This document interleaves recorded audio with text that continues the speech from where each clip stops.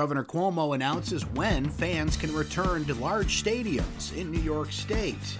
Parents rally to put their kids back in school in person 5 days a week. This is your Syracuse.com flash briefing for Thursday, February 11th, 2021.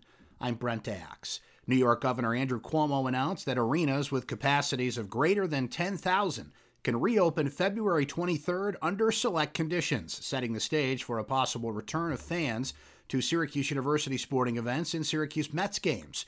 While the announcement appears to be good news for those hoping to return to the Carrier Dome and NBT Bank Stadium in the near future, neither organization immediately offered specifics on what they believe it means to their fans. Cuomo said Wednesday that large arenas can open at 10% capacity later this month. The Carrier Dome holds 49,250 for football games, with a traditional capacity of 34,616 during basketball season.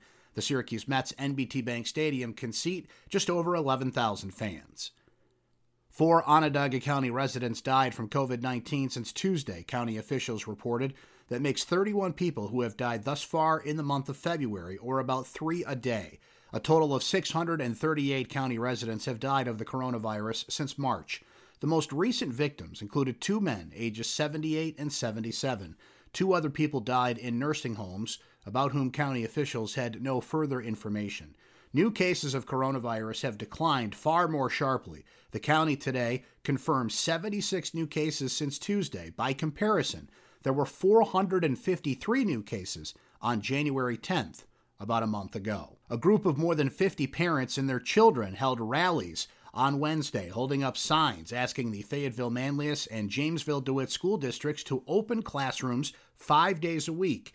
Organizers of the rallies, held in front of Wegmans in DeWitt and by Snowtop in Manlius, said they don't see why sports can take place and sporting and entertainment venues can open during the coronavirus pandemic, but kids can't be in school every day. They say they believe remote learning is failing and they want their kids back for in-person instruction as soon as possible.